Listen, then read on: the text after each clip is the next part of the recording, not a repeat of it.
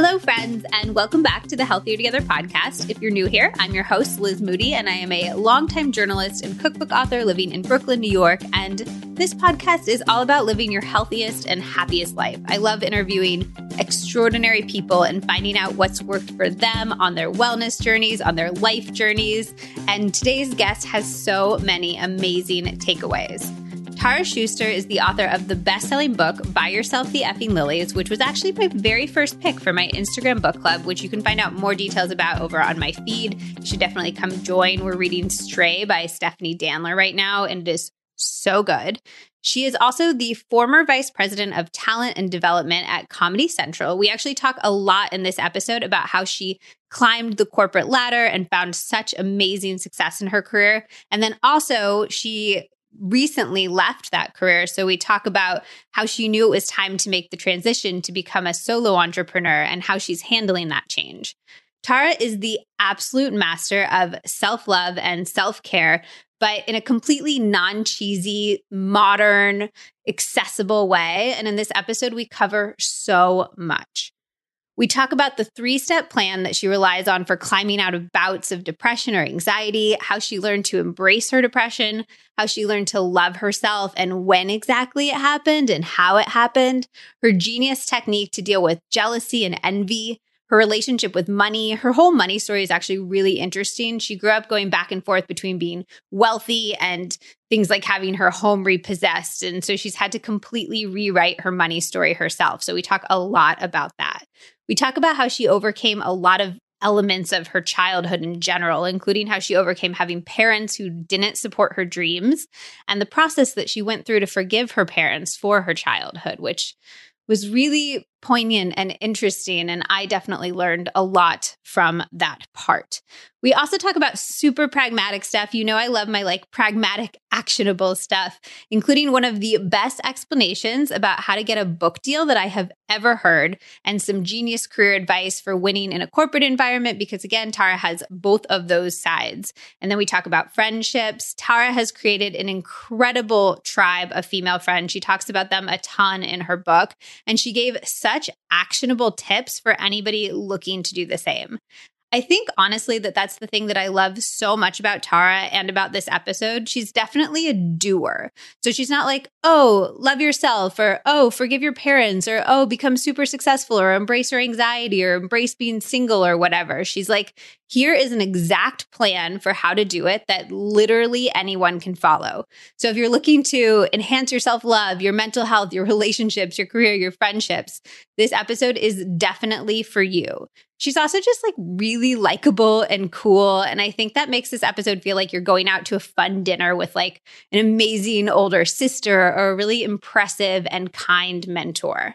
You can find Tara's book wherever books are sold. And as always, we would both love to hear from you as you listen to this episode. I think you're going to have a ton of takeaways for this one, and I cannot wait to hear them. So screenshot them, write your thoughts, and then tag me. I'm at Liz Moody, and tag Tara. She's at Tara Schuster.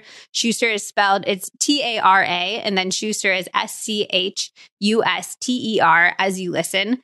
I'm already working on personally the reframing of jealousy thing that Tara talks about, and it's really helping me. So I cannot wait to hear what resonates with you. As always, if you love the episode, I would so appreciate a quick rating and review on iTunes. We are so close to 1,000 reviews, which feels like a huge milestone. And it really just takes a minute and is a great free way to support creators. I also personally love reading the reviews so much. They make me just really love this little family that we've built here. So if you would like to leave one, I would massively appreciate it. All right, that is enough from me. Let's get into this episode with the amazing Tara Schuster. All right, Tara, welcome to the podcast. Thanks for having me, Liz. So we are recording this in the middle of sort of our stay-at-home orders in COVID. So I want to just sort of acknowledge that at the beginning. I don't want this to be a COVID-centric podcast, but I would like to know how you're doing, because you've developed sort of all these self-care practices to help you deal when life is more or less okay. So how are those translating right now? Yeah, it's so funny that you ask that, because I feel like I spent my whole 0 to 25 training for crisis. knowing how to deal with a crisis, expecting a crisis around the corner. So for me, I feel like I was oddly prepared because in the back of my head, I always thought disaster was impending. That too. Like there was like a few weeks at the beginning where I was like almost weirdly calmer because I was like, oh, there's like a real thing and everybody else was panicked all of a sudden. And I was like, this is where I always am. And it felt nice to have everybody on my level. Yeah, no, it's been interesting in that way where I'm like, oh, right, the thing I'm good at, like navigating a crisis. But the interesting thing is like so many of my self-care rituals really are not dependent on like money or going out and doing something. A bath is not dependent on anything other than you having hot water, which actually I don't even have hot water. I do not have hot water today, so I cannot do that. My building manager assures me that it's coming back very soon. You've taken too much from me. But even, the title of the book, like Buy Yourself the Fucking Lilies, like that is still available to me in a pandemic. Like I still go to Trader Joe's. Guess what? They still have lilies. They're still affordable at $7 and make my life better. So I've kept up that. A huge one that I write about in the book but that's even more important in a pandemic is spritzing the sink, like cleaning my bathroom sink every night. I've now extended that to cleaning my kitchen sink every night. Because you're cooking so much more than you were before. And we're here so much more than we ever were before. I would shower at the gym, but now my dining area is now my gym. And I'm using that bathroom so much more. And I cannot tell you the peace of mind that a clean sink can bring you. And kind of like the peace of just spritz, spritz, spritz, wipe it down. Like it's such a ritual. So I've really clung even harder to the rituals from the book because they do make me happier. They do bring me more peace. It's not just some fun idea I wrote about. They were actual practical things that really changed the course of my life. And I think in a pandemic, this is not the time to burn out. This is not the time to be mean to ourselves. It's the time to take care of ourselves because the external world is so out of our control. So I've really doubled down. I'm doubling down on this. It was a part of the book that really stuck with me was when you were talking about cleaning, because I'm a very messy person and my husband is a very clean person.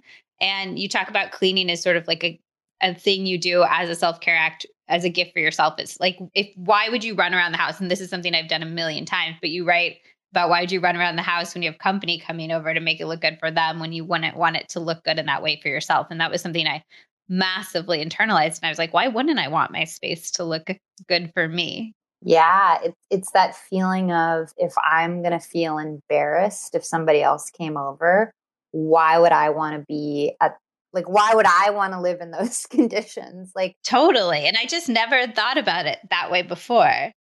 You said that you don't think now is the time for like burning out, but have you been as productive during this time or no? hell no. So I would say like the difference is the first step I took in my own self-care for this pandemic was I let myself fall apart. I decided I'm going to cry. I feel depressed. I'm super anxious. And one of the things I hope people take away from the book is you have to feel your feelings. Like the more you repress, suppress, or say, I shouldn't feel this way, the more they deal with you, the more they come back for vengeance. So in the beginning, I was really anxious. Like I was supposed to be on a book tour and I was watching every single event get canceled. So I was depressed. I was anxious. I spent so long on this book. This book means so much to me. And now everything's ruined. I had a lot of these like doom and gloom thoughts. So instead of saying, I shouldn't feel that way, I'm healthy, there's so much more to be grateful for, I shouldn't pity myself, whatever, I just let myself feel sad. And from that grief, from the real grief that I was feeling, I was able to process it. and kind of come around to the other side of, well, actually, the book's coming out at the perfect time because people really need all these self-care routines. And if the reason I wrote the book was to make other people feel less lonely, then, oh my God, now is the time. Like, we can't even be around our friends, we're turning to books and entertainment more than ever. So I don't think I could have gotten to that place had I like forced it. I had to feel my feelings first, and then I was able to get to sort of like a more optimistic reframing of the narrative that is all it's true. It's not like Pollyanna-ish. It is true. And I've forgiven myself for not being productive. I think it's great if you can bake bread and start a yoga practice and then start a small business. Like, dope, amazing, great for you. I can't. I'm doing my best every single day, and that is good enough. And I pat myself on the back for the things that I do. And I keep really small goals. Like, I've been running more. I've been trying to do pull-ups. I'm up to 3 pull-ups, which That's is incredible. 3 more than I've done in my life. I think pull-ups are so hard for women because we carry our weight and our strength so differently than men. And hats off to you. Thank you. Yeah, I mean, it took buying a pull-up bar, which I thought I could. It's weird. I kind of thought I couldn't. I was like, well, how am I going to put it together? Because it's just not a thing women, like you said, like, I'm not used to using a pull-up bar. I didn't even know which way to put it in my door frame when it arrived. Yeah, for sure. It took legit 2 hours to build something that should have taken 15 minutes. But it was a small enough goal that I knew I could probably achieve something. And I think if in this pandemic you're feeling like, I need to be more productive and I need to do the big projects, I'd encourage people to look at the small things. Like, if you let's start small, because that's the only way you ever build anything big anyway. Yeah. Not that you need to build anything big in a pandemic. Like, it's a crisis. Yeah. It's sort of weird to need this. Like, we weren't given a productivity holiday. This isn't free time to do what you want with your life. This is a crisis where we're locked inside for our safety. So I think we also need to acknowledge the gravity of the situation. So I'm a huge proponent of feeling your feelings. I think it's not only necessary, but in some ways it's the meaning of life. But I sometimes find that when I do that, I let myself grieve. I let myself sort of wallow a bit. I have a hard time climbing out the other side. So do you have a way you structure it so that it's productive rather than something that sort of drags you backward? Yes, absolutely. And I think the first thing is I acknowledge that if I don't deal with those feelings head on, they're going to deal with me now or later. Like I write in the book, that which you do not deal with deals with you always. It's like the promise I can make anyone. So the very first thing I say is like, okay, there is a reason to go through the grief. There is a reason. It's not just wallowing. It's got to be dealt with. Otherwise, it's going to deal with me at some other point. So then from the ashes of, and I can like in the beginning of this pandemic, legit crying on my couch, woe is me, unshowered, pajamas for days, like had my whole little meltdown. The first thing I do is I strip away everything in my life that is not working. So I'm putting too many pressures on my time. I'm trying to like make plans with people. I'm trying to have too many expectations. No, there's no expectations, but committing to one thing I can do. And the first thing I could do was start to make my bed again. So I started to make my bed again. And then the next thing I could do is start to work out again. So I started to work out again. And it's the same as dealing, I've spent my life dealing with anxiety and depression. And it's the same strategy that I would use for depression, which is you can't focus on the big goal of like, how am I going to be happy again? It's just, what's the very next step that needs to be taken? What's the very next thing I can do? And you start building up. And once I've got one step in place, so for me, making my bed, I always have a particular friend I call, and I ask her to remind me of who I am. Because sometimes in depression or when I feel overwhelmed with anxiety, I kind of forget about myself. I get hopeless, and I forget about what are the things that make me shiny and unique. What do I like about me? I'm just seeing everything through doom. So I text this friend, hey, I'm super depressed. Can you lead me back to sunshine?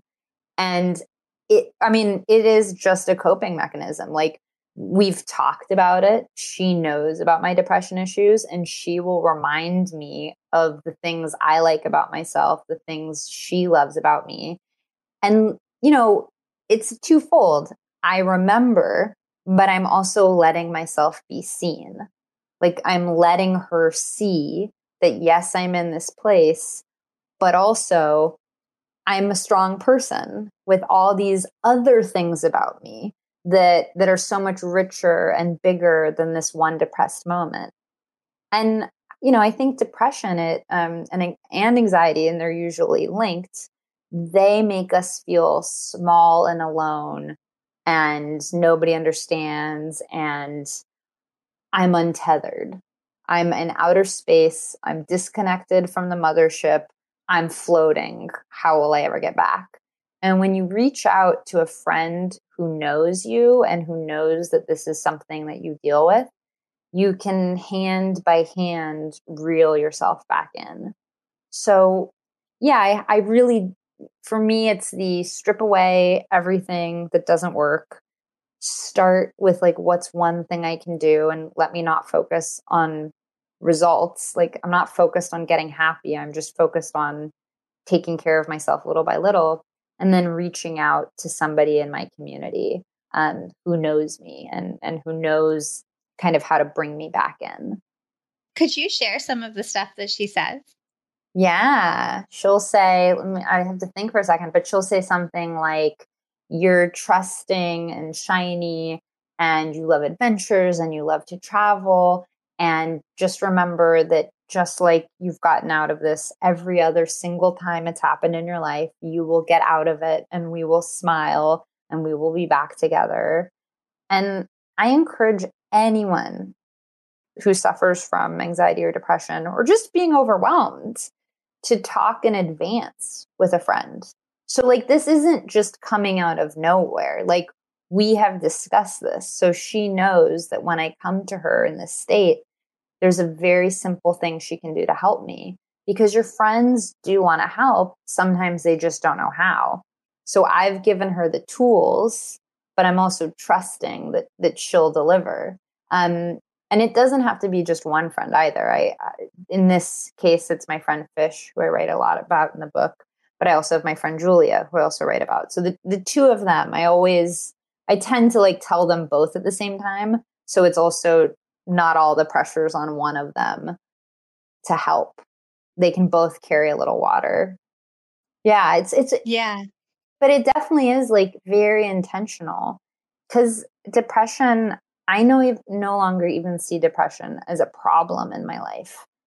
It's not like a problem to be solved. It's not something I need to fix about myself.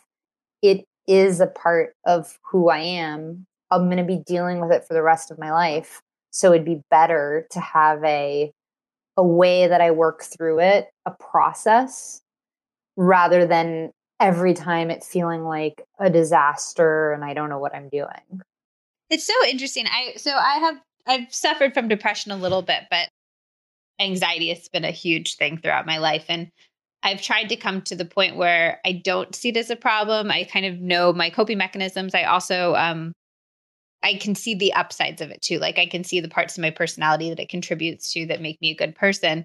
But then my husband and I will talk sometimes, and I'll be like, yeah, like, I don't see it as a negative thing. I want you to love me as my most whole person and stuff like that. And he'll be like, well, yeah, but if you could get rid of your anxiety, you would do it. Right. And if you could get rid of your depression, you would do it. So it's interesting, because I feel like the act of having a mental health or even a physical health issue, I'm sure it's this push pull of embracing it as part of your whole person, but also like trying to work on it and make it better and be free from the parts of it that hold you back. Well, and I would also say it's also seeing what anxiety and depression unlock in you, because I am a much more empathetic person due to my depression. I know the bottom. I know what the bottom feels like, so I can better connect with people who feel that. I better understand where they're coming from so I can talk to them. And for that alone, I wouldn't give up my depression. And that sounds, it's funny you say your husband. I was dating somebody recently and he was like, well, yeah, but if you could just fix it, if you could genetically fix it, wouldn't you just get rid of your depression? I was like, no, because it's been a dark teacher to me, one that has made my life so much richer. And we don't know how things could have ended up. I have no idea who I'd be without depression, but I know that I really like the person that I am now, and I wouldn't trade that for anything. And so I think it's also seeing, like, if you just reduce it to what its most negative aspects are, you miss out on what else does it teach you? What else does it give you? I mean, it's taken a lot of work to get to that place, right? Like, and I'm not suicidal. So also respect that there are gradations of that. And there are some people who obviously it's just a negative in their life and there's nothing positive. So I'm also only speaking for my very particular set of circumstances. Right. Absolutely. But I do think that's something I'm definitely working on is being, and I think it comes from, like you said, being really happy with who you are and the person you are. Do you remember when that started for you? Like when you woke up and you were like, I love me. I'm happy with me. I think it happened gradually, so the book that I wrote is about how I grew up in a neglected household and at the age of 25 hit rock bottom when I drunk dialed my therapist threatening to hurt myself and then being like, oh God, that's not how a human should act. I'm finally willing to admit I didn't have parents in the sense of role models who teach you how to nurture yourself. And if somebody's going to do that, I'm going to have to do the work. And so as I did the work, which for me meant therapy, reading memoirs as self-help and like taking little notes on like, well, Nora Ephron says to do this and Steve Martin says to do this. It meant trying on any advice I heard from my friends, even stuff that I thought was too woo-woo, like a gratitude practice. I paid attention to my life. I paid attention to how I was leading it. I paid attention to how am I going to confront this sort of challenge when it arises. And it was in that gradual practice, I remember I had one sort of insight moment, which was, and I write about it in the book, was I was going for a jog in New York and it was right before it snowed. And I came back to my tiny little studio apartment and I lit a candle that smelled like a campfire. And I was using a calligraphy pen just to like write out positive affirmations. And I was like having fun just for fun.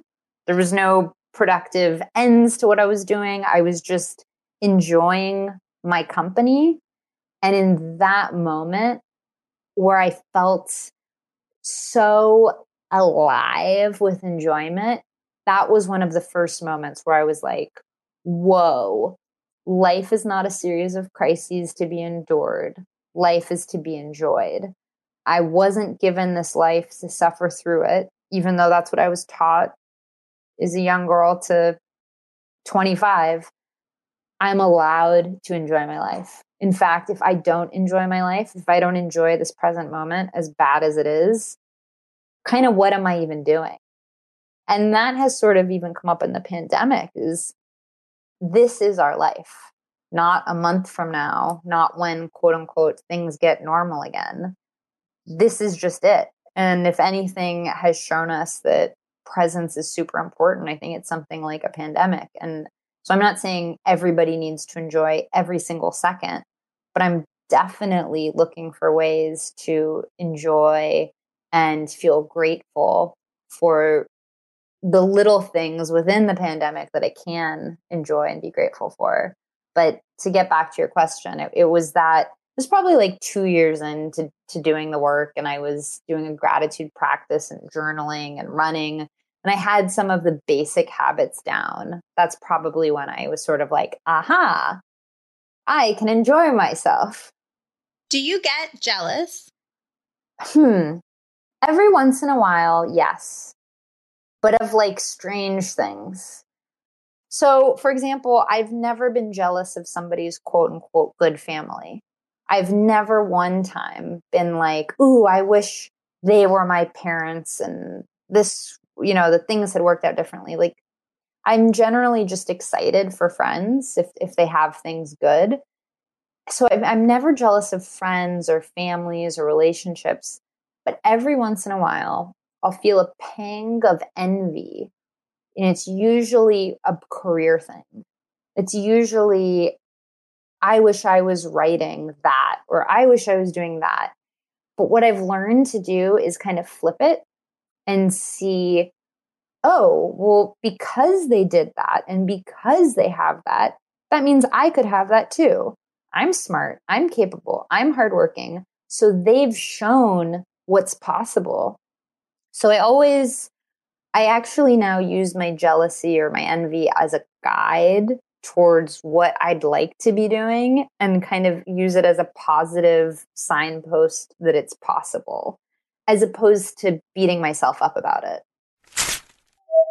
I've tried pretty much every bar on the planet, food editor life, and the reason the Go Macro is always my go-to is because it's the only one that actually fills me up.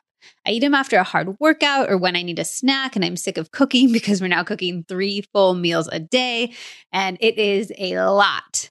For all of May, Go Macro is going above and beyond and donating 10% of their net proceeds from their peanut butter macro bar to Farm Sanctuary. First of all, this is one of the best bars. If you love peanut butter, you are going to be obsessed. There are house-made peanut butter chips that are so addictive. Second, Farm Sanctuary is just an awesome organization to support. As one of the nation's largest animal sanctuaries, Farm Sanctuary has rescued thousands of animals and has cared for them at its sanctuaries in New York and California. And I love that you can help animals by eating delicious snacks. It's a win-win, my absolute dream situation. You can get a whopping 30% off your order plus free shipping by using the code HEALTHIERTOGETHER30. That's healthier together, like the name of this podcast, and then the number 30 at gomacro.com. Definitely try the peanut butter, or you can try the new double chocolate peanut butter one, which I am absolutely obsessed with. I also think that the oatmeal chocolate chip is a must try. And of course, Zach, in his quest to consume the most coffee on the planet, loves the mocha one. Again, that is gomacro.com using the code HEALTHIERTOGETHER30. I cannot wait to hear what you think. Now, let's get back to the episode. What about when the reward feels inequitable? Like, what about when somebody who you just feel like did not deserve that writing gig gets it and maybe you don't, or somebody gets this wonderful husband or girlfriend or whatever, and you're just like, you're a terrible person. I just feel it less and less.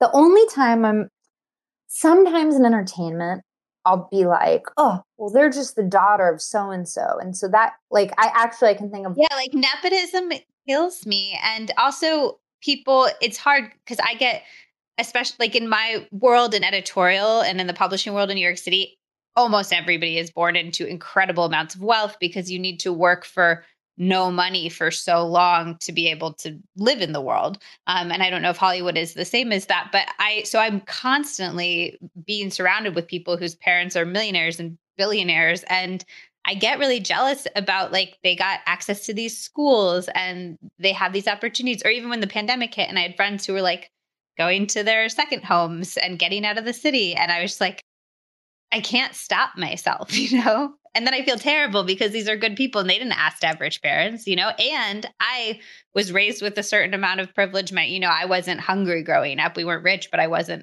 starving. I would say it's about staying, like, I don't even love this expression, but staying in your own lane and not looking around your shoulder. Where I can really relate to this, like I'm actually thinking of a book that just came out and I'm just like, am I don't know, am I allowed to curse? Yeah. I'm like, motherfucker. You said the title of your book. I've already done that. But this person came out with a book, and I'm like, motherfucker. The only reason that anybody cares at all that you wrote this book from your insane place of privilege is that your parents are incredibly famous. And I would like feel this little pang. And then I just realized there's enough for all of us. Like, genuinely, who cares? I don't know this person's struggle. I have no idea what their life is like. I have no idea what problems they have. I do know that many of my wealthy friends are some of the most unhappy human beings I know, who feel extreme guilt for the privileges that they've been given and cannot enjoy their lives. So, like, I don't know what their deal is. And there's plenty for me too. And maybe I'm not getting this exact same thing right now, but I work hard. I do the best I can. I like what I make. People seem to like what I make. So that's got to be enough. And I even remember at work, there was for a long time a guy who had an assistant, and I didn't have an assistant. And in Hollywood, that's like a big deal. And I had way more shows on the air. I had a huge workload. And every time I'd hear the assistant pick up the phone and say, so and so's office, I would like burn with fire of like, fuck this guy. Like, I work 5 times harder than him. It's just because he's a dude. I had a laundry list of reasons that I was going to murder this guy in his sleep, like full on plans to burn down his home. Then I sort of was like, you know what? This doesn't serve me, how upset I am, how angry I am. It's only making me a smaller version of myself. And because he has that assistant, now I know I can too. Because that woman published the book with her famous parents, I can too. Like, I would just challenge anyone to see, when you see something you're jealous of, to see it as a post that says, you can have this too. You're going to get it for different reasons than they got it because you don't have that context, but look what's available. And it might be some shade of it. It might not be exactly what they have, but there's more stuff available to all of us. There's more opportunity. And when we start thinking it's a zero-sum game, only some people win, and then some people lose, and I'm on the losing side, you definitely are on the losing side because you're becoming smaller and smaller in your vision. So I operate with tricks. Basically, any good habit I have tricked myself into believing, but it has made me a much more happy, content, stable, and able to jump at an opportunity when I see it because I'm prepared.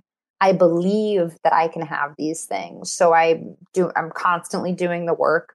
I'm always prepared to jump into the next opportunity.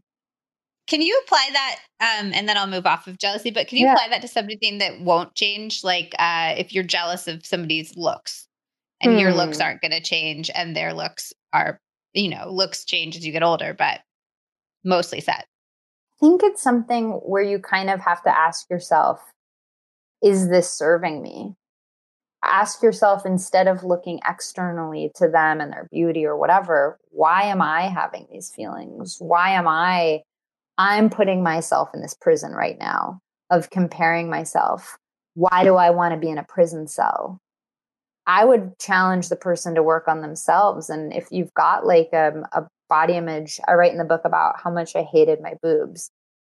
I know. We talked about that a little bit before because I love my boobs. They're like my favorite part of my body. I never wear bras, and I think it makes your boobs perkier if you can not wear bras to not wear bras. And I've been obsessed with them for years. And you were like, I can't imagine a woman loving her boobs. I couldn't imagine it because it was so untrue for me. Like, hated my boobs. So I tricked myself to liking them. Like, I started doing things to treat myself nicer. And it doesn't even have to be, if you don't want to wear a bra, like another way I could have done it. And something I do, and this is definitely TMI, but I like bought the most luxurious, like ocean based moisturizer.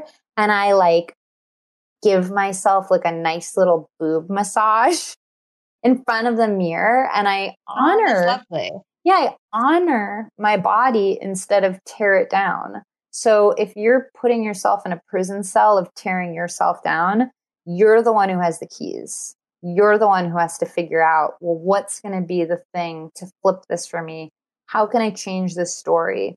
Because we're all just telling ourselves a bunch of stories all day about, I'm not pretty, my nose is too big, my eyebrows aren't right, everything's wrong. Like in the book I write, like someone had said to me that they wanted to get rid of their back fat. And I was like, wait, what the fuck is back fat? Like I didn't even look at my back. I have back fat. Whatever lame ass story you're telling yourself about what you can't do or you don't have or what's ugly about you are the narrator. Like we all need to remember, like we narrate the story. So the best advice I can give is come up with a different story and trick yourself. Do whatever is necessary to get on board with that story. Because the more time you waste in that story of what you don't have, what could be better, the more you make it true because you're living in it. That's so interesting. Yeah, we talked about that a lot for people, for context, people listening to the podcast. We picked Tara's book for our LM online Instagram book club. And we were all talking about that. And I thought the part where you kind of learn to nurture and love the parts of your body that you didn't like about yourself was so resonant. And for me, it's my chin. Ooh. Yeah, I just feel like I have a weak. I actually had a plastic surgeon tell me at a dinner party completely. I did not request this information at all, but he told me that I had a weak chin, but that it was okay. And he would not choose to operate on it because I have a petite rest of my features as well. The rest of my features were petite. So it was like, it was a bad chin, but it was okay. Boo. Right. But I just, whenever I do on camera stuff, I'm just always looking at my chin. I shot a video series and I was talking to the director of photography, the guy like actually filming my face. And I was just like a little bit up, like just watch my chin, please. And I read that part in your book and I asked the people in book club what I could do. Because you talk about buying pretty bras for your boobs. And I was like, I can't buy a pretty bra for my chin. And they suggested doing a gua sha ritual just to which is like a TCM practice where you take a stone and sort of run it along your chin and your neck and to do that. But I think it's really interesting figuring out what parts have always irked you and then almost like a little puzzle trying to figure out what would make you feel really nurtured and good about them. Yeah. I mean, and as an example, we're on Zoom right now. I had not thought about your chin for like a second. We are our own frenemies. We are so fucking mean to ourselves. Yeah. Like, I don't know where exactly, and I think it's particularly women. I don't know why or where we have been taught to be so fucking mean and cruel and repetitively, like over and over and over. Oh, I think it's a cycle. I mean, I'm not like a communist, but I do think that capitalism thrives. We need to feel a certain amount of bad about ourselves to spend the money to fix ourselves. Right. And I think the economy would grind to a halt if every woman in the world was like, I'm beautiful and I don't need anything else to feel fucking fabulous. Yeah. Like, I am enough. Yeah. If every person woke up tomorrow and was like, I am enough, the economy would die. Grind to a halt. Or maybe we'd be spending our money on like loose yoga clothes and meditation retreats. Maybe it'd be a different economy we could build. That's interesting. In the Taratopia. I'm bringing it. 2020, baby. 2020 is our year. Let's just reclaim 2020. Yeah. Back half. Back half 2020. You've mentioned your amazing job a few times, and I would just love to have you talk about it for a second, your career progression, how you ended up in a job that I think a lot of people would be really envious of, although they would have worked on their envy by listening to the previous part of the podcast. Yeah. And it's an interesting time because I recently left my job. So I was I was at Comedy Central for 11 years, 12 if you count my time at The Daily Show. So basically my entire professional career. And that's crazy. Yeah. That's a big leap. What are you doing now? Well, the book kind of showed me a completely different path. Like, it's been incredible to see how deeply the message resonated with people and how much people thought the book was funny, because I've always been a writer, but when my day job is to nurture other voices and to nurture other talent. And I've done that for a long time. And I've done that with people like Key and Peele or David Spade or Nikki Glazer, help them define their voice, help them find what platforms would be best for that. Like Key and Peele, even though it was a linear TV show, we very quickly were like, we need to get these sketches on YouTube. And that was my job, was to, with Keegan and Jordan, figure out what we were going to put on the internet for which audiences, which was not done at the time that Key and Peele came out. That was not a strategy at all. And in fact, people said that will ruin the TV show. No one will watch it on air if you give it for free on YouTube. So it was like a big struggle to get that done. But I had spent so much time nurturing other people's points of view that I needed a break to kind of reassess, like, what do I want to do next? How do I nurture my point of view? And it was an incredible job where I've got to meet and befriend some of the greatest artists in the world. But I kind of did it. Like, I did it. I did it at a very high level. And I'm working on a second book, and I'm working on, what more creative stuff do I want to put into the world? And is there a particular artist I'd like to incubate? Is there something, what's my next move? And I can't share all the details at this particular moment, but I think it's going to be very exciting. I think it's about knowing when you've outgrown a place, like knowing when to let go.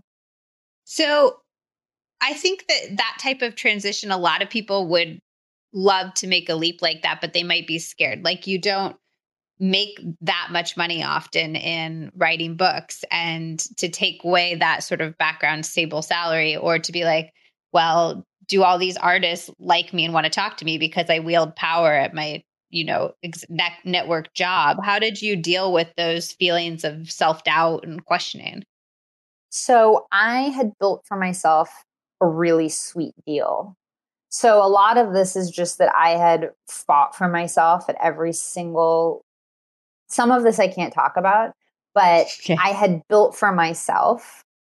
If you read the book, like, the number one thing I think that rings out is I came from chaos, so I had to build stability. That's what the whole first book is about, is how do you ground yourself? How do you build routines and rituals that really work for you? And so the whole first part of my career has been about grounding myself, building structure, saving all of my money, like not buying, always choosing to live well under my means, which over 11 years adds up. And so I had created for myself a safety net in many ways. And there was sort of an outgrowing going on, not only for me, but it was just time. But it was very, very intentional. Like, had I not saved, I think a lot of people, obviously, a job, you need money to survive. I made a choice not to go to as many weddings. I made a choice not to go on as many girls' trips. I made a lot of choices that kept more money in the bank because I knew I wanted to make a leap. And so I think it's like a twofold thing. Like, mentally, I had built the confidence and the stability. And in the very practical sense, I live in an apartment that was well below my means. I drive a really modest car. I never did any of the flashy Hollywood things. First off, because they wouldn't make me any happier. But second off, they weren't a part of the plan. The plan was stability so that I could see how much bigger I could make my life, how much more expansive can I make my life, how much more spiritually fulfilled can I be. And to do that, I knew that I needed financial stability. Are you motivated in your career or in your life by accumulating wealth or being well off? It's a question I ask myself a lot because I want to always know, like, what's my intention with something. Well, and your childhood was really interesting with that because it feels like you kind of were and weren't, and you flip flopped between being well off and not a lot, and also probably being surrounded by a lot of really well off people. Yeah, absolutely. It was like a boom and bust economy. Like one moment my parents were super wealthy, the next I'm literally watching my mom's car be repossessed and the house foreclosed on and the office foreclosed on.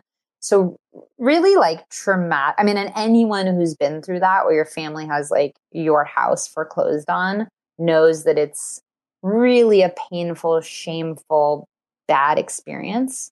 So I saw that.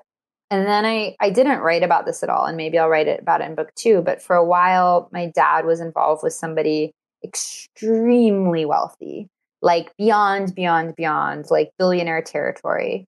And she was one of the most unhappy people I've ever encountered in my life because nothing was real. Like the only people she had around her, she was paying to be there, and so she started behaving worse and worse because she didn't trust anybody. But because she didn't trust anybody, nobody really liked her.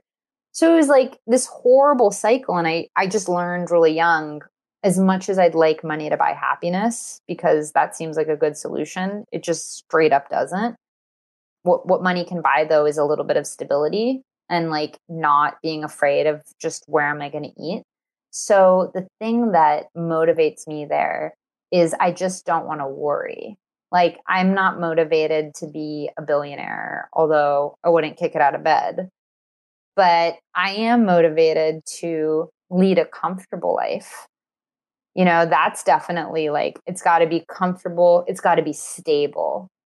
Stability is a huge part of all this. And, you know, had the book not found an audience, I don't know that I would have been okay not having, you know, my executive job as the thing that defines me.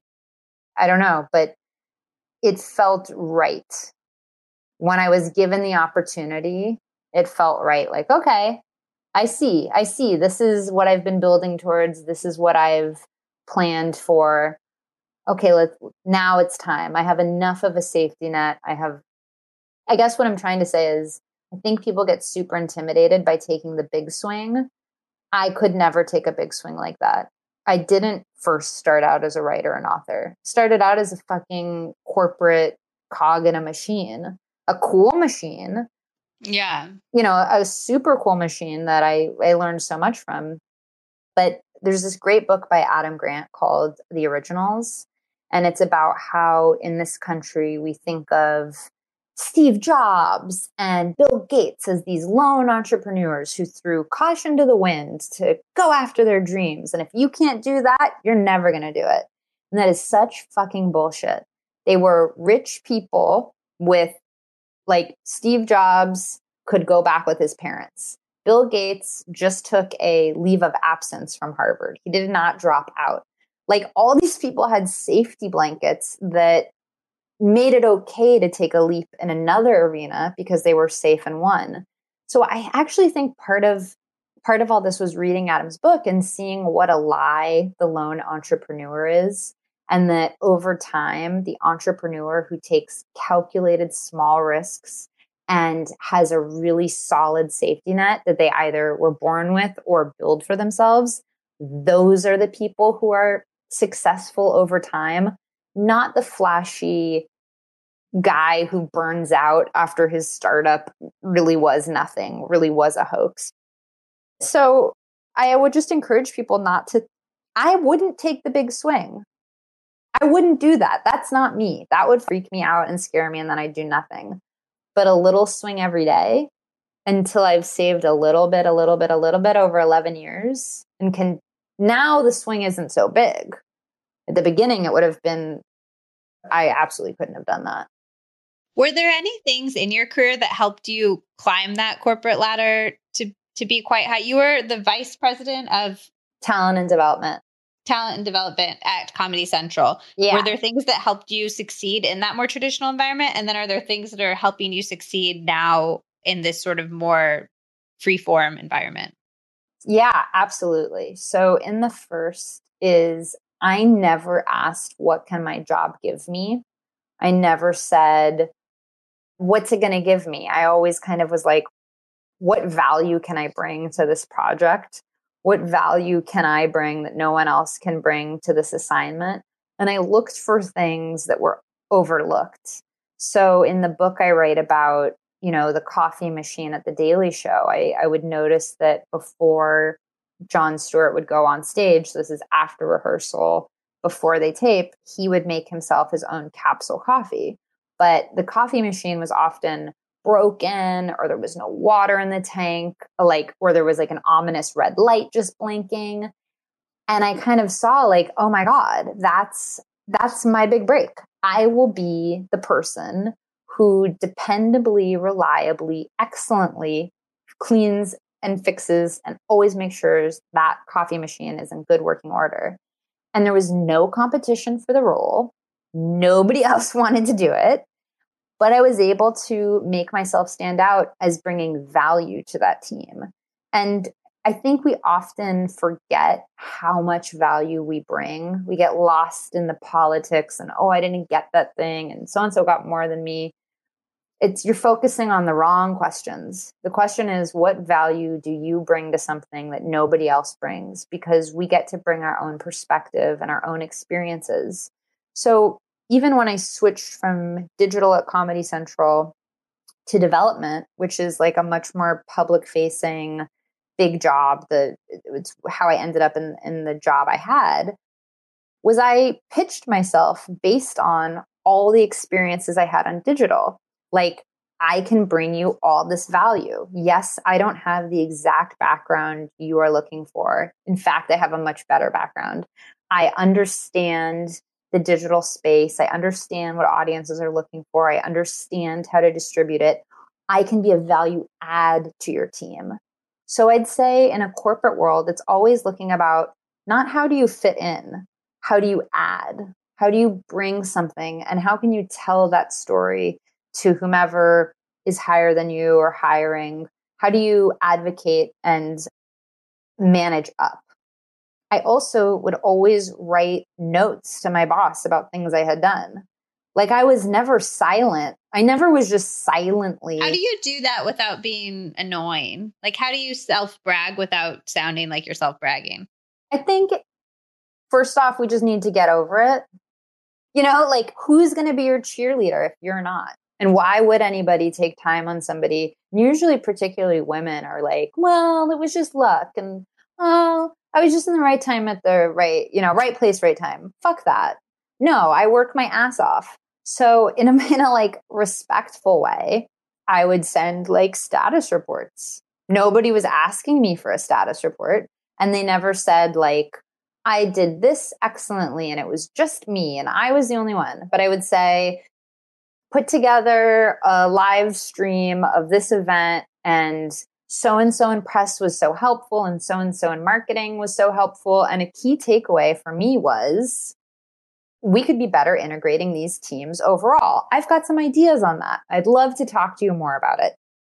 They were all, again, they were coming from a value add place as opposed to I'm bragging. They were kind of like, I've seen something. So there's sort of like a managing up proclamation of things I've been working on, married to, I think these are better practices. Here's something I'm noticing. And I was actually cleaning out my inbox recently. And I was shocked at how often I did this and how many years I did it for, because nobody in a corporate environment gives you anything. Not one. I hope that this makes people feel really reassured. There's not an internship, a promotion, a money bump, a cool trip.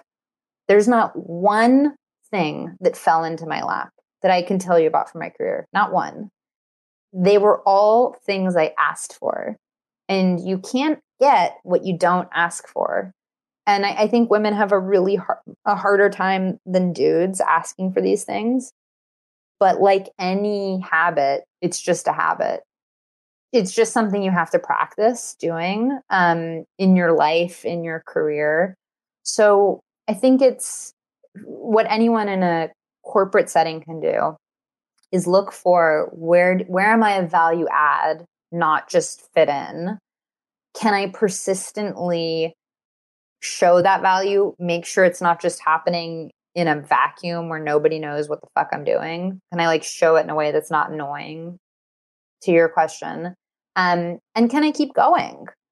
Like persistence is way more important than most other things. Just continuing to show up and to be known as a competent, reliable person over time, that's incredibly helpful.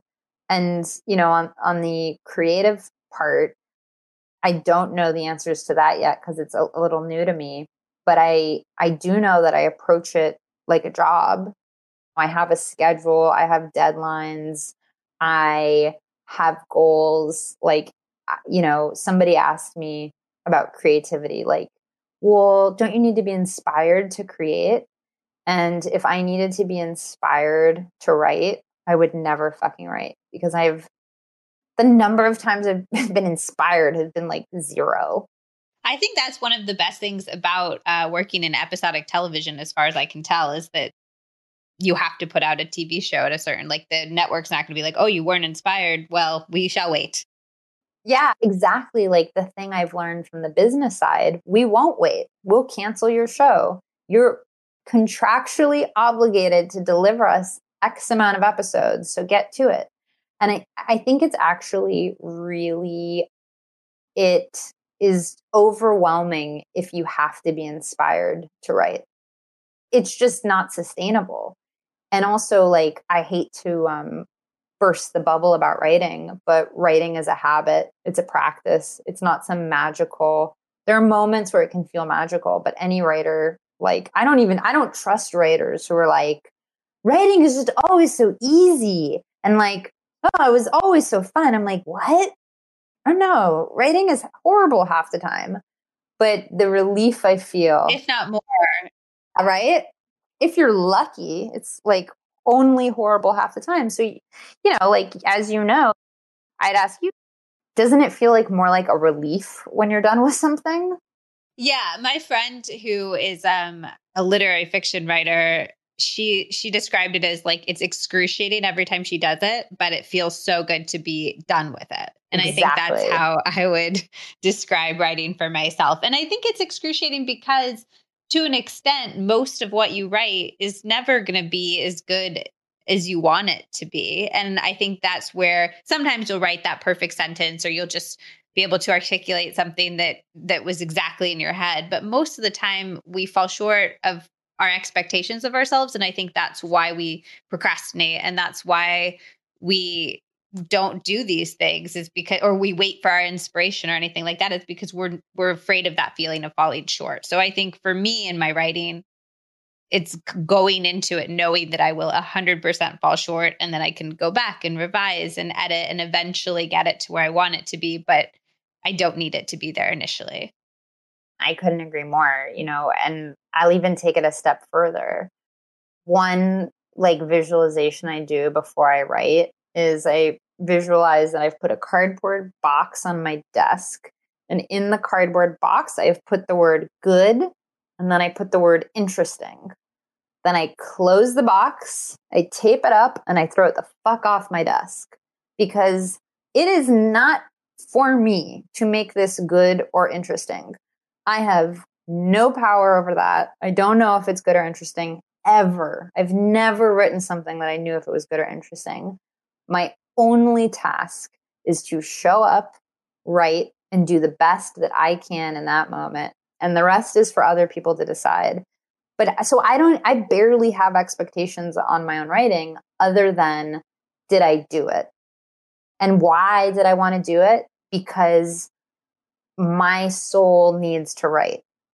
I was an executive and I was yet waking up early in the morning to write, like that's when I knew I was a writer, because it was not necessary, not a part of the job. It was just something I felt better doing than not doing. So for me, it's like I had to completely get rid of my expectations in order to kind of move forward. Pragmatically, how did you go about getting the book deal in the first place? So I had been writing every morning before work for a long time. And I also went to college for playwriting. So I had been practicing writing for a long time and journaling. And so I just started getting a little gutsier. So I always knew I wanted to write, but I was like, you can't write, basically because my parents told me I couldn't be an artist. They were like, you can't do it. You'll never make it. I was writing about this morning. Like I would get every role I ever auditioned for, and all the other parents would show up with flowers for their kids, and my parents just wouldn't show. Or if they did show, my dad would give me a stern warning about how the entertainment business was so hard and it was going to, ruin my life. I was in high school and fucking need to worry. I wasn't threatening to drop out of high school and act. And it was, I asked him years later, actually, why? Why were you so unsupportive? Or did I make that up? Were you actually supportive? And I just was playing some story in my head. And he said, I'll never forget this. He said, no, you're right. I wasn't supportive. I was afraid for you. I was afraid you'd fail and I didn't want you to fail. So I thought if I told you that, I could help you.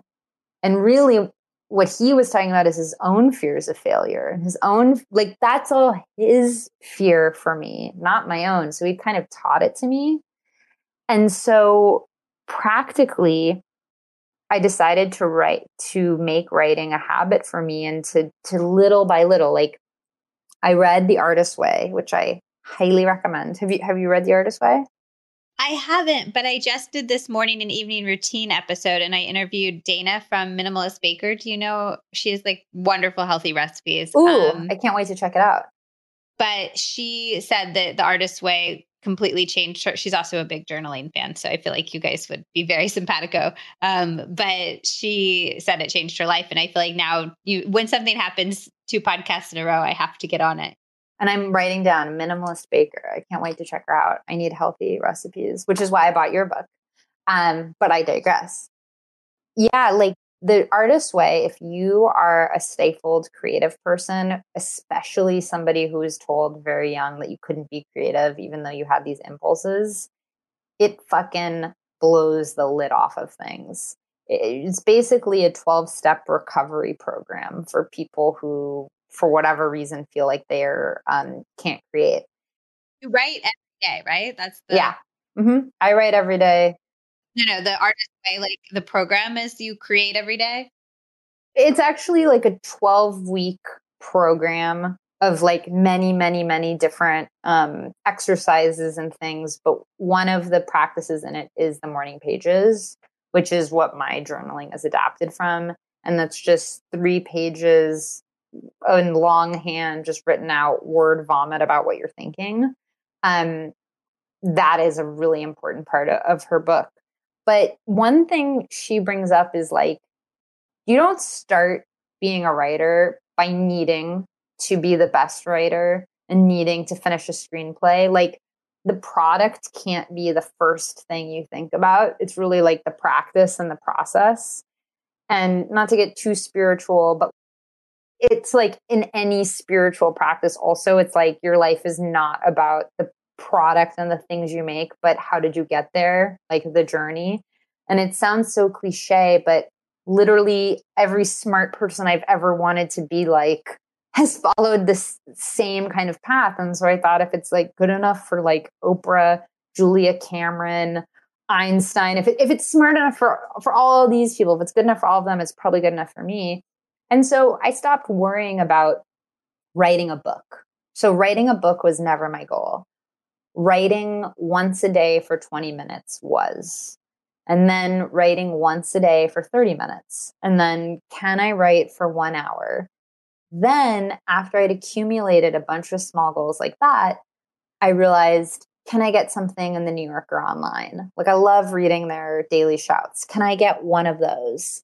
And so I started dissecting them. Like, what's the math? Like, how do they write these? And like reverse engineering the jokes and reverse engineering, like, and kind of seeing what the structure was. And then, well, how would I do one of these? And just thinking it through. And then I pitched my first one. And I don't remember if the first one I don't even remember like the rejection, where I got rejected, because I've been rejected so many times that would be hard to remember exactly. But when I got my first New Yorker thing, I was like, haha, one small step taken. Let me make another. Now let me reach out to somebody about this book idea I have. And like, but it wasn't like the first thing I did was not try to find an agent. The first thing I did was try to write for 20 minutes. Because I think people get really stuck. They're like, I need an agent. I need a manager. It's like the number one thing that young writers come to me with is like, how do I find this manager who's going to make my career? It's like, dude, it just doesn't exist. Like, maybe it did 20 years ago. I have no idea. I wasn't around then. But like, it certainly doesn't exist now. Can you write? Have you flexed your craft? Do you have a practice? Do you have a process? Like, those are the first things to worry about before the book or the essay or whatever. Or even beyond that, I was explaining to somebody recently, they were telling me about a book idea that they had, and they were like, I just need to get an agent so I can sell it. And I was like, well, do you have a platform? How are you going to sell it? Because that's the number one question that publishers ask these days. They can only pull so many levers, and their job is to sell books. They'll really rely on you to do that. And she's like, oh, I thought that was the agent's job. I thought the agent would sell the book to the public for me. And I was like, no, the agent sells the book to the publishing house, but you sell your book to the public. And if you can't bring that to the table, you're going to have a really hard time finding somebody who wants to work with you. So I think part of the steps is realizing how much of it is your responsibility and not just waiting for somebody to come with like a magic wand, because you have so much inherent specialness to offer. 100%. And like, it's the same thing with actors. I mean, it's the same thing with any creative endeavor. To a certain extent, you have to make your own opportunities.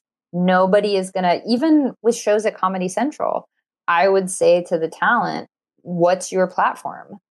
Spend millions of dollars on your marketing, right? Like a big marketing push. That's not enough. You also have to be grinding to get this out there. It's really hard to make noise right now. And so even if you don't have a big platform, because when I sold my first book, I really didn't have a big platform. But I had worked the first 100 pages of my book.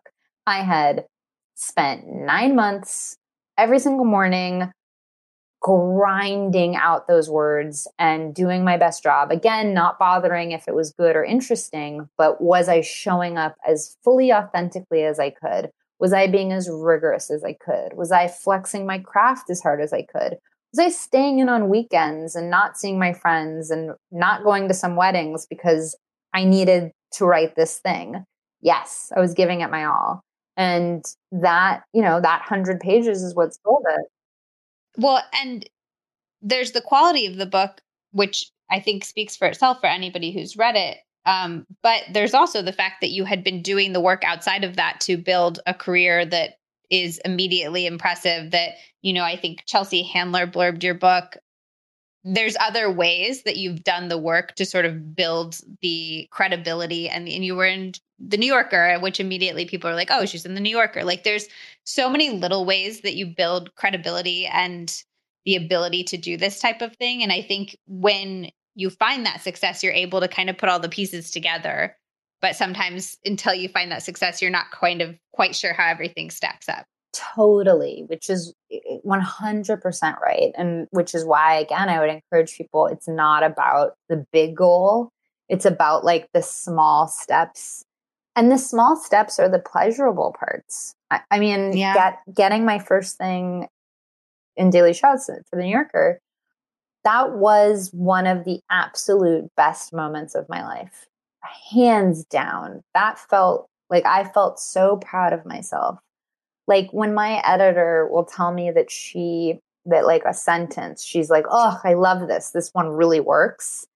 that feels so much better than I did. Like, well, I was going to, some of the things that sound flashier or more fun. It's like the small steps feel amazing. And when you add them all up, you can take these bigger leaps. But it's like gets back even to the big swing question. It's like, you don't make a big swing.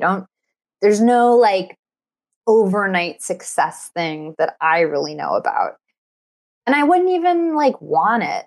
This process has been so enjoyable. Every little racking up small victories over time because I'm really proud of myself in a way that like if I had just hit it out of the park and I was famous overnight and I had this big thing, I would have missed out on all of these beautiful small opportunities and relationships.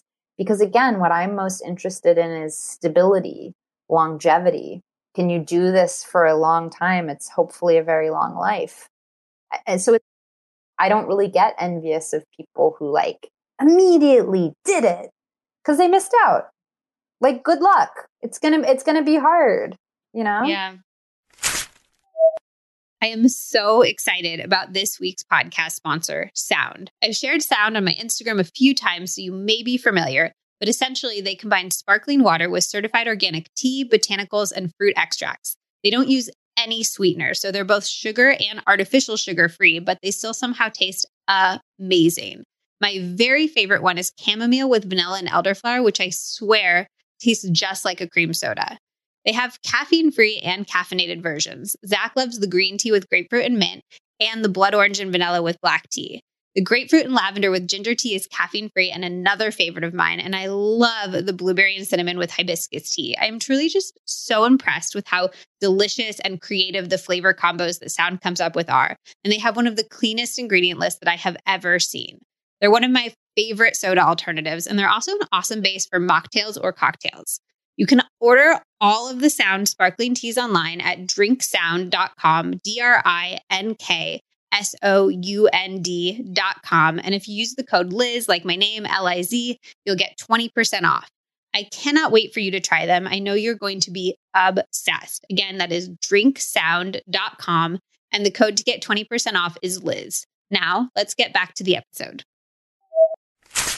You talked a little bit about your dad and the things he used to tell you or not tell you as a kid. Can you talk a little bit about your childhood and what that was like? And then I think more importantly, how you've come to forgive your parents for it? Yeah. So I grew up in a neglectful household where things came to die. Everything died. The pets were taken away by coyotes. The plants died. Me and my sister made it out alive. My parents were, if they weren't neglectful of us, they were then in a screaming match of who could be more horrible to the other.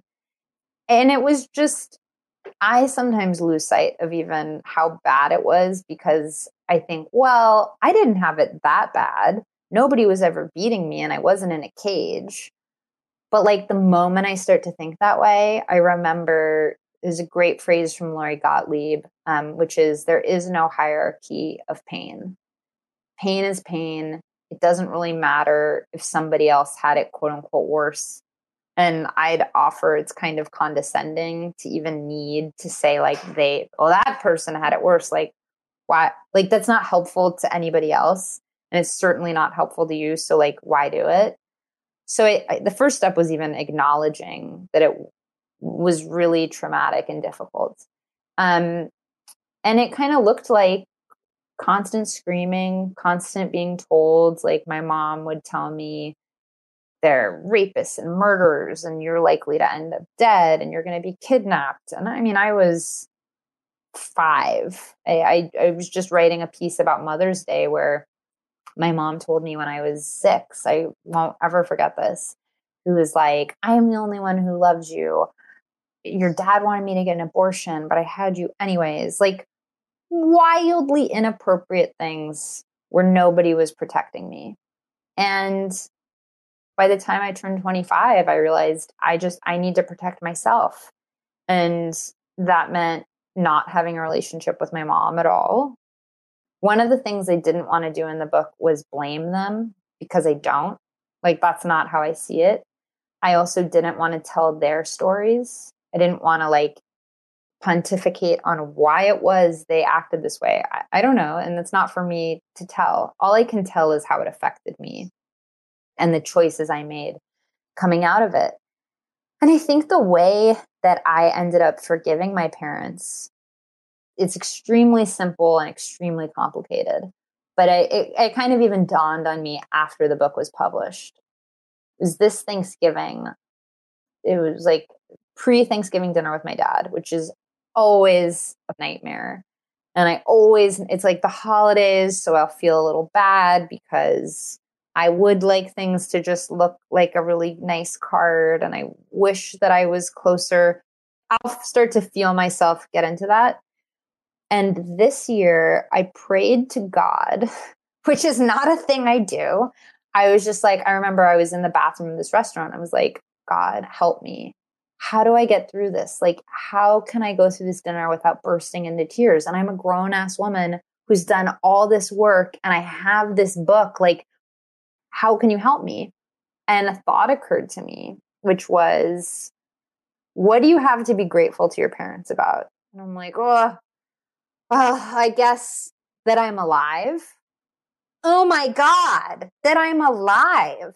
Without these two fucked up individuals, I don't get to exist. I don't get to meet my sister. I don't get to go on this incredible journey. I don't get to go to Paris. I don't get to go to Tulum. I don't get to know what it feels like to smell a lily. I get nothing. If not for these two people birthing me, my mom birthing me into this universe. That is a huge thing to be grateful for. And so I've always had shades of that with my parents, but this year really was like, boom, here's how. I marry my grief, my sorrow, my sadness over the childhood I never had to my gratitude that I get to be born at all. Because that gratitude is so much stronger than any other feeling. That gratitude, I could cry right now, recognizing I got to meet my sister, the most wonderful person that I've ever encountered. I only meet because my parents had us. So, of course, I don't even know that forgiveness is the right word. I don't blame them. I don't begrudge them. I don't resent them. I have lots of boundaries. I've chosen not to have my mom in my life at all. I have really pretty strict boundaries with my dad. So I protect myself in those relationships, but I also have unfettered, soaring, huge gratitude that I get to be here. And I hope to live my life in gratitude to them, to having me here. I mean, what's a bigger gift? When did you make the decision to not have your mom in your life at all? So it was always on that path. I don't have any memories where I felt safe or protected from my mom. Like, if I look back at a picture of us when I was a little, like, I have visceral reactions of run. In the book I write about, I was subject to lots of very physical, invasive interactions with her. And so it was like from very early, I was like, this is not someone you're safe with. Like, you are not safe with this person. And by the time I was 25, in those years leading up to that, she had just done crazier and crazier things that I don't even write about in the book because they were so unrelatable. I mean, my editor would, it's kind of a tangent, but when I pitched the book, some editors wanted me to make it a disaster memoir about all the horrible things that happened and really play that up. Like more like educated type vibe? Yeah, exactly. Like, make it like educated, like go. I mean, honestly, there's a lot that I didn't say in the book, not because I'm not comfortable talking about it, but because that wasn't the story I was trying to tell. I wasn't trying to tell a worst case scenario. And I didn't want it to be so traumatic that it wasn't accessible. Is there one thing of that ilk you could share just so that we could get sort of our heads around what type of thing you're talking about? I mean, I think what I do write about in the book, like really extreme physical examinations of my body from being a little girl, like pinned to the floor, looking at every little part of me under the auspices that I'm a doctor, things like that, of that nature. And as I got older, it was like harassment. My mom filed a complaint that I had been sexually molested by somebody as an adult, like filed a complaint on behalf of me to the police in Los Angeles, like this whole weird thing. I've not been molested like that. It was like a crazy, yeah, these just weird where you'd like involve the police and a lawyer about a really shameful thing that actually didn't happen to me, but she was projecting it onto me and then I have to deal with the fallout. Whoa. So stuff like that. We're just like extreme harassment. So by my early 20s, I was just like, I don't deserve this. I didn't do anything. And there's no benefit to my mom being in my life. Genuinely no benefit. Well, she ended up being friends with Suzanne Summers by then, so you missed out. So There's no nothing. more science. There's really nothing. So I decided my life was more important than a lie that I had a relationship with my mom, because that was never a real relationship anyway. And I was trying to actually think exactly when, because I was writing about it recently. And it was probably like early 20s where I was strong enough. I was just strong enough to say I don't need to be treated like this anymore. Has your dad read the book? Yes. So I gave my dad, my sister, and anyone mentioned in the book, like my friends, a copy of the manuscript a year in advance because I really didn't want to hurt anyone. And I gave everyone the option, you can change your name. You can, if you really hate a detail, just tell me and we'll talk about it. I was really open because, again, I did not want to write a disaster memoir. I didn't want to burn anybody. I wanted to be upfront about what I was going to write. And my dad he called me in tears and he was like, I love the book. You were honest. I'm sorry I didn't protect you.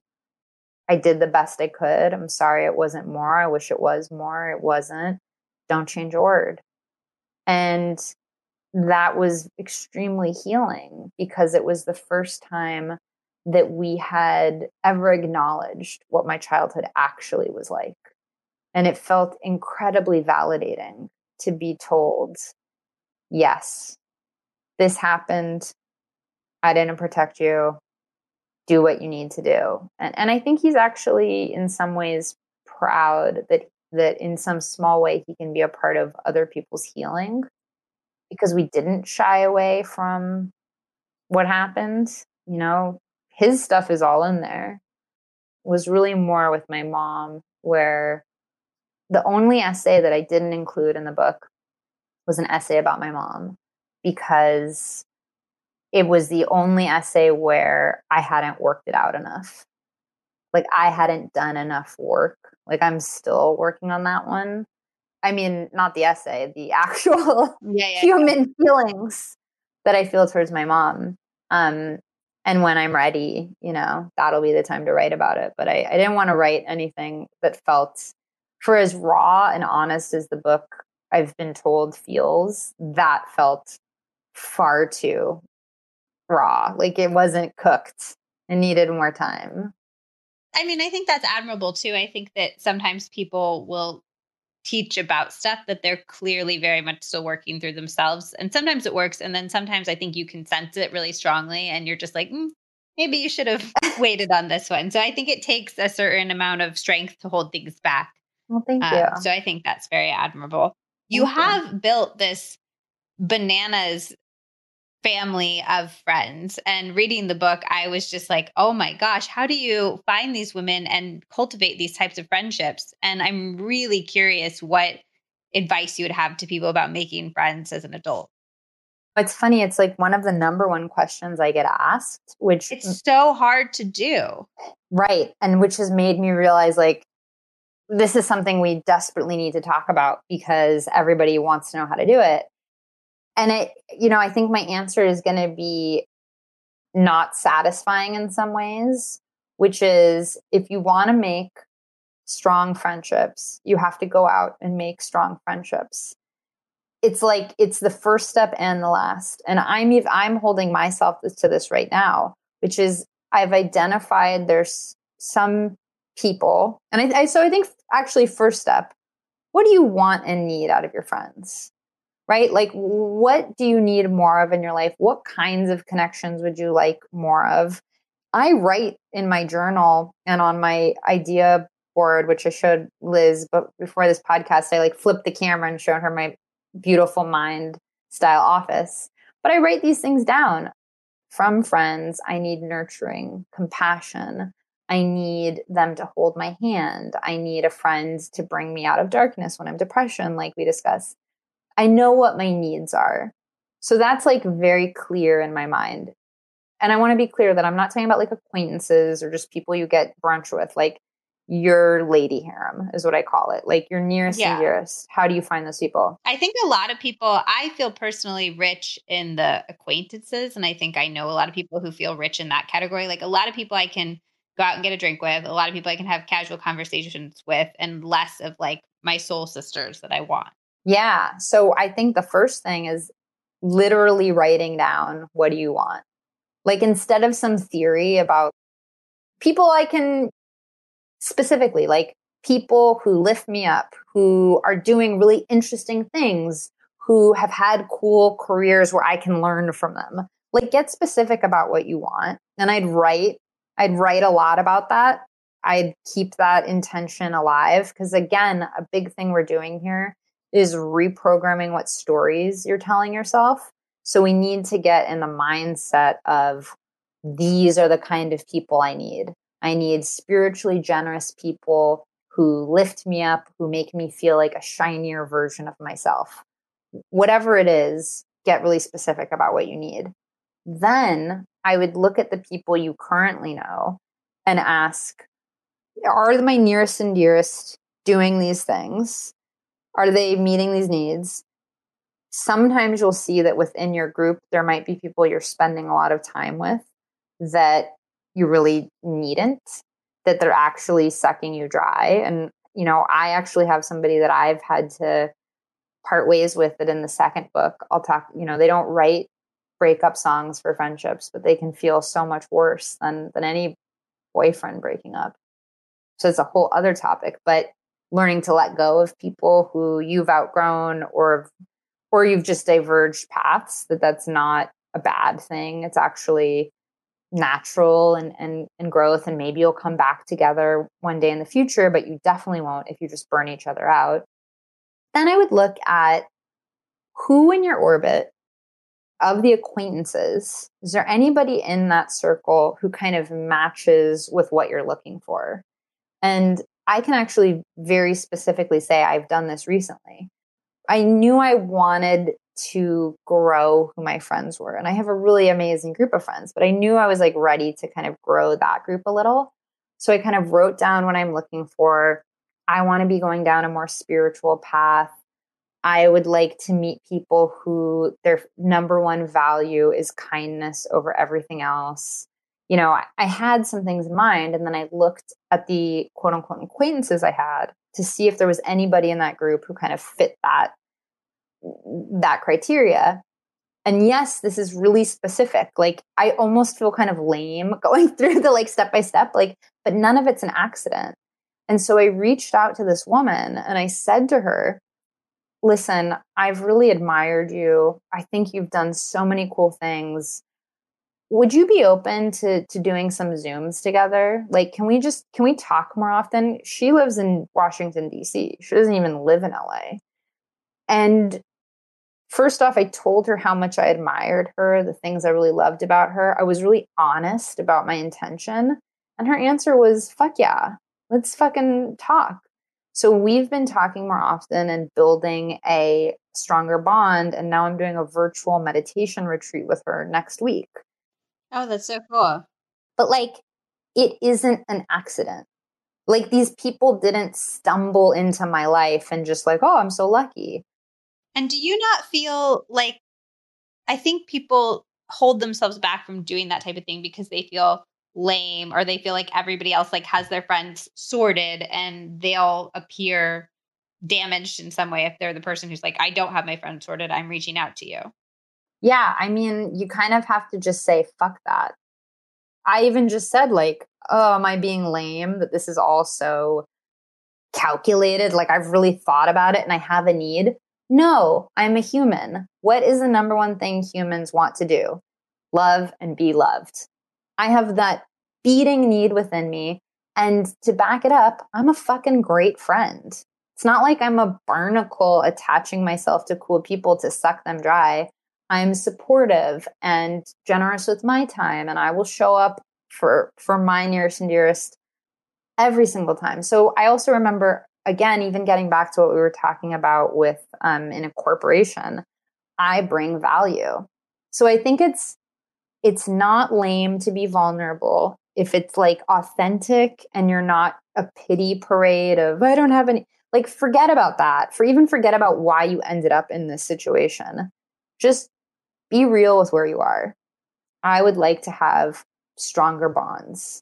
Amazing. That's not an embarrassing thing. That's a radically brave thing to just admit. I would like to have stronger bonds. What are the small steps you can take?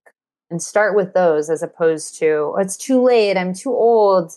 Everybody else already has their friends. Like, I just don't waste my time anymore on those stories because they don't serve me and they don't bring anybody cool into my life. But the moment I move with intention, the moment I actually start down the path, I realize, oh, well, from my acquaintances, there are actually a few people that I'd love to get to know better. Let me just ask. Let me be a little brave and get on a fucking limb. And let me ask. And if they don't want to be on the limb with me, okay, that's like, what's the worst that's going to happen? They're going to say, no, I don't want to be your friend. Like, probably not. They're probably not even going to say that to you. You know, Right. like, so what do you have to lose? Yeah. You only have to gain. I love that. Okay, I just want to touch on this briefly and then I will ask you the questions that I ask everybody. But how does that all pertain to dating and the idea, especially as you get into your 30s? I have a lot of friends who are like, well, I want to have a baby. I want to have a family, more importantly. They don't want to just get an egg, or a sperm donation or something like that. And they feel like that element of their life is out of their control. There's only, you can't meet men that aren't there for you to meet. So how Mm-hmm. do are you single? I'm single. Mm-hmm. How do you deal with the negative talk around that? How do you approach dating? How do you mentally make peace with all of that? You know, the only way I know I'm going to drive myself crazy is if I put so much pressure on it. If I'm like, wow, like, and I'm 34, like, I'm 34. If I don't get married now, then I won't have a baby and I won't have this and I won't have a family, and doom spiral. That's the way I know I won't meet anyone, because it's not like, who are you going to pull into your orbit if you're freaked out and desperate and upset? And why would you want to pull that kind of person Yeah, in? really good point. Like, the person who wants that is not the person you want to be with. So the first thing to do is look within and to be a good partner to yourself and to date yourself. And I have so many friends who I've said that to, and I know that it's in one ear and right out the other, because what they want is a partner. Be your own partner first. I swear to fucking God, the rest will follow. And I know this because my issue is not meeting people. I meet a lot of men. The issue is I haven't met somebody who I think would be a good partner in the long term. And I'm good enough with myself that I'd rather be alone than be with the wrong person. So I actually broke up with somebody in the pandemic.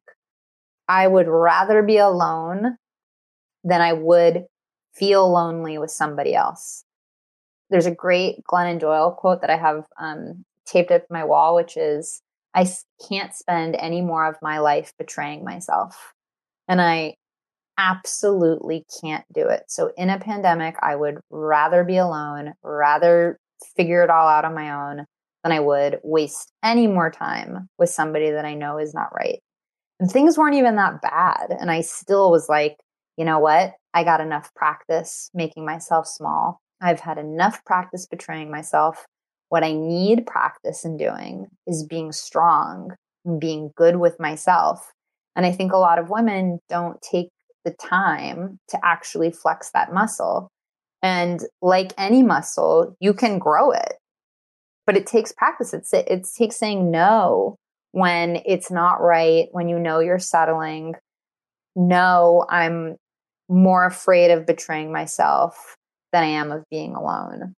And so it really does have to start with you. And then the second thing I'd say is, my therapist always says it to me, is like, fish in a different pond. And I've always like, what the fuck do you mean with your riddles? What do you mean fish in a different pond? But I think what she's saying is, the criteria that I had been looking for so long was just passed down from my parents. And it was a scummy pond of values I myself don't value, but it's really hard to get out of those patterns that we build really young, like incredibly difficult. So I think you have to be really clear on like, what are you looking for and why? Is it because you want those things or because your parents wanted those things? Is it because you think that's what you deserve, or is it because that's what your parents showed you that you deserved? You know, like, I've been in enough horrible relationships to know that I'll take some real bullshit dating that I would never take at work or from a friend. Like, never, never, never. But I would take that behavior from a man. And so right now I'm just on a total break. I'm like, quarantine is a gift. I'm, not sick. I don't have kids. I can spend some time with myself, getting good with myself, doing something like a silent meditation retreat. I'm not going to waste it on some dude who like at this moment. I know it's the annoying answer, but it's the real one, which is get good with yourself. The rest will fall in place. I think the fish in a different pond thing is really interesting too, from the perspective of like, not only what have your parents taught you that you might want, that you might not actually want, but what has society taught you that you might want? What have your friends made you think that you want? Like, are you looking for somebody, like when you said fish in a different pond, I immediately thought of my friends who want, to marry an iBanker, or who want to marry somebody who's rich and wears suits and can provide for them. And it's like, if they took that away, who would they find? What kind of Totally. personality is necessarily bred by having those specifications? And I don't think it's a bad one, but I think it's worth analyzing how different things go together and why you're wanting the things that you want, period. Absolutely. I mean, you got to make sure that what you want lines up with what would actually be good for you. And I think a lot of times it can be a very different direction than people would think. Absolutely. And, I had a friend who once said to me, she was like, where are the billionaires who don't cheat on their wives? Like, I want that guy. I was like, wait, in your fantasy, it's like he's got to be a billionaire. He can't just be stable. And why is he already cheating on his wife? Like, what? Like, she was looking for such an alpha, such an asshole. I'm like, you're starting off wanting an asshole and then surprised when you are in relationships with people who suck.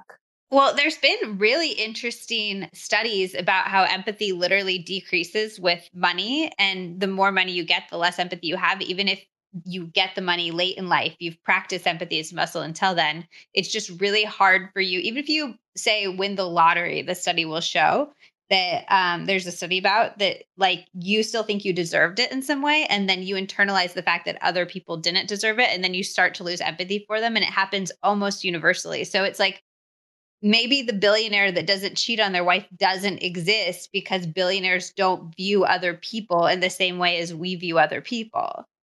Totally. And I'd take it a step further and say, like, why do you need a billionaire? A billionaire is like a next level. Like, I understand I want to date somebody who's employed. I understand, like, It's a good goal. Great. Like, I understand I don't want to be the breadwinner solely on my own. That I totally get, respect. But why do they have to be exceptionally wealthy? Can they be exceptionally generous? This person I'm talking about doesn't need money on top of everything. So it's an outward facing thing she wants. It's an external shiny object. And I think a lot of women are in an unspoken competition to have the best mate. They're the best. They're the kindest, and they're good looking, and they've got money, and they've got this. And it's more about, like, how does it look to their girlfriends than it does how does it feel to be me and date this person. And that we need to get over, because the competition doesn't exist. Your friends barely are thinking about you in those terms because they're so busy with their own goddamn lives. Nobody's judging you from afar. And if they are, like, weird. They're not the people that you want to be around. Yeah. And I think that's true for everything. Like, I think a lot of times we want the job so that we impress people. We want even the friends. I think sometimes we end up with bad friends because we want the friends that will impress people, not the friends that are rooted in kindness and make us feel really good. And I think it's one of the easiest ways you can end up going down a life path that doesn't feel satisfying or good is living your life for how it looks rather than how it feels. You have hit the nail on the head. I have given up a life that I think looks impressive. I will be very honest that for many years, that's what I was in pursuit of, was external validation to make me worthy. But on the other side, I just know I'm worthy, and I don't need a goddamn other shiny thing to prove the point. I'm good with me, and let the cards fall where they may. Like, I burned myself out trying to impress other people. The only good side of that was that it's just not a driver for me anymore. Like, I don't care. I think it made putting a memoir out a lot easier because I hope to help people. Like, the number one reason I wrote the book was to make other people feel less lonely. That was my intention.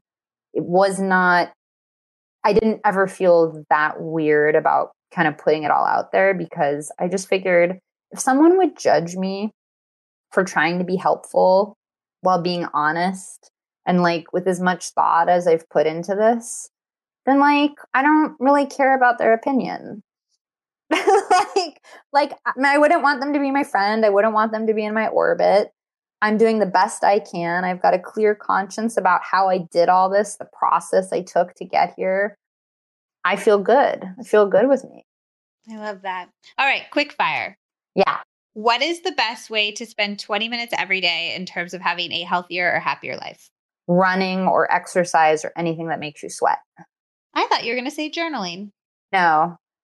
I think probably because in the pandemic, especially when my anxiety is a little high, I must sweat. It's like my natural way to work out my anxiety. Maybe if it wasn't the pandemic, it would probably be journaling. You're right. What's one thing you've bought that's made you healthier or happier?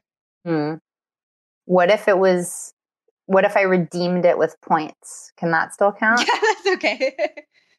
I redeemed with points of Vitamix, which not only makes a delicious smoothie, and I told you I'm trying to make the smoothies out of your book, which I'm obsessed with and excited to cook from. But, like, I just feel cool. Like, I have one cool kitchen appliance, so I feel great. It's an act of self-care, I think, too. Yeah. To spend money like that on something that you know will nourish you day in and day out. And also, I always tell people this for Vitamixes, because more than one person has said Vitamix. You can get a refurbished one on their website for significantly cheaper. It's still expensive, but it's cheaper, and they last for like 10 years. So big fan. It's a big fan. It upgrades your cooking, and food is so important, obviously. I think daily. I mean, how else? Literally, that is how we nourish ourselves. So yeah. Literally. Yeah. And I think you make that point in the book really well is if you're not literally taking care of yourself, you can't mentally take care of yourself. Like if you're not exercising, if you're not eating well, if you're not smoking and not doing drugs, you can't really take care of yourself. Absolutely. So that's important. That also reminds me that I was going to ask you to talk about the LA, New York thing, because I feel like you moved to LA and you were like, it's so much easier for me to take care of myself here. And I think a lot of people will tell you that you should be able to live whatever life you want to live, regardless of where you are. And I am just curious, just super briefly, what you think about location. The idea that, like, oh, if I moved to Denver, I could be happy. Or if I moved to LA, I could be happy because I could be outside all year, or the cost of living is lower. Or does that stuff matter? Or is it actually all internal? Well, I think generally I'd say if then or if when statements are a goddamn recipe for disaster. Like if you hinge your happiness to like, well, if I move, then I'll be happy. Then I would say like, you've got some internal work to do. Like it doesn't really matter where you are. But I think these circumstances I was living in New York, which is I am prone to depression and sunlight really is a big deal for me. Like I need more sunlight. Yeah, that's me. I feel literally like powered by the sun. And am I just shooting myself in the foot living somewhere where I cannot be powered by the sun? I do feel happier overall living in California for the sun, for just sunlight reasons, but also the circumstances, the circle I was in. Sure, maybe I could have found all new friends who didn't drink and like and sure, maybe I could have found a culture that wasn't so much about going out. It was just harder to, and for my career, it's really more in LA than it is in New York. So generally, I'd say it's all about internal. You can be happy anywhere. In my particular case, it has made a big life improvement to be in California. All right, I'll take that.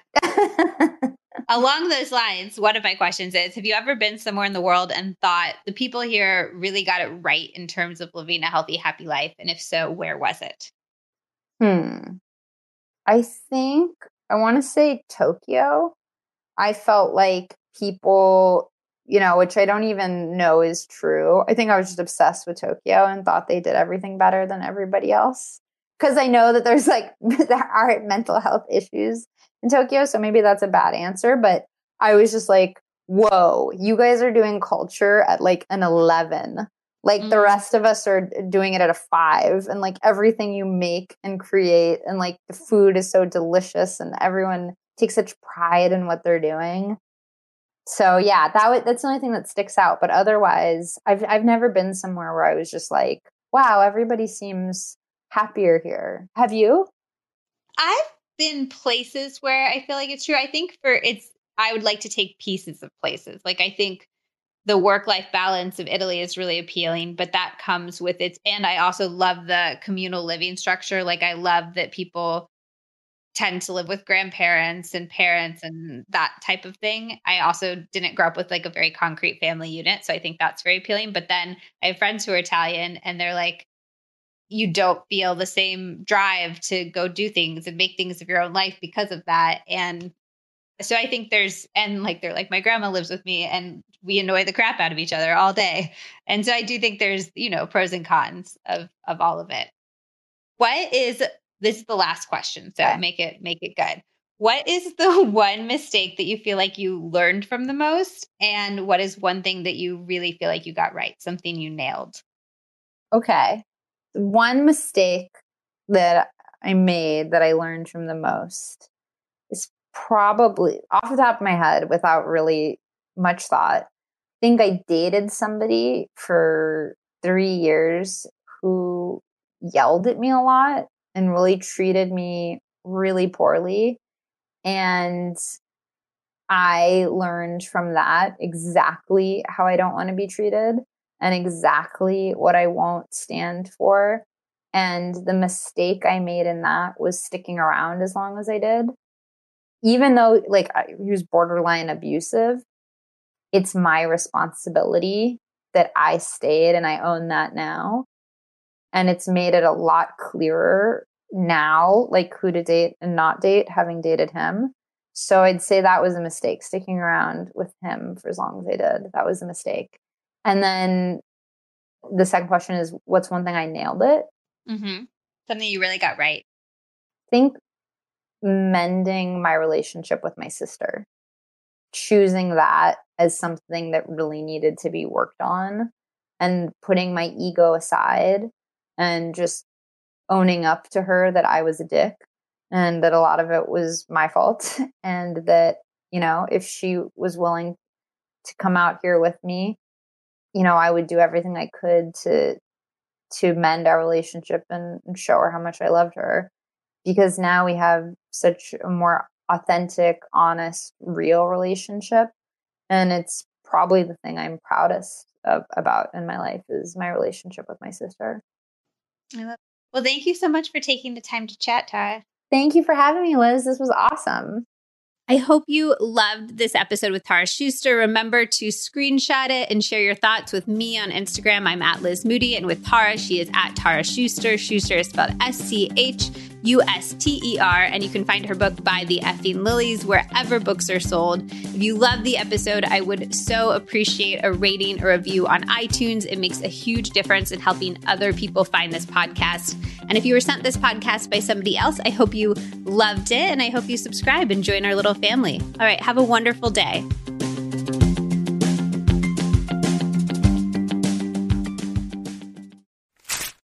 I have been looking for a quality fish oil to take myself and recommend to you for years, and I genuinely couldn't find one that met my quality standards. And then I kept hearing from doctors on the pod about how important it was for our brains and our hearts, even dermatologists who said it makes a huge difference for our skin. And I was like, okay, I truly need to figure this out. Then I found O3 Ultra Pure Fish Oil from Puri. The brand was literally created because the founder ran into the same problem as me. He couldn't find anything truly pure enough to take daily. Puri believes in full transparency with all of their products. Every single batch is third-party tested by the Clean Label Project and IFOS, which tests fish oils looking for the highest quality, safety, and purity standards in the world against more than 200 contaminants, heavy metals, pesticides, glyphosate, dioxins, and bisphenols, to name a few. And they always receive a 5 out of 5-star rating. Every Puri bottle actually comes with a QR code so you can scan and see the results for yourself. This is well above the standards of any other fish oil I've found, which is so important to me because if I am consuming something for my health, I don't want it to actually be causing harm.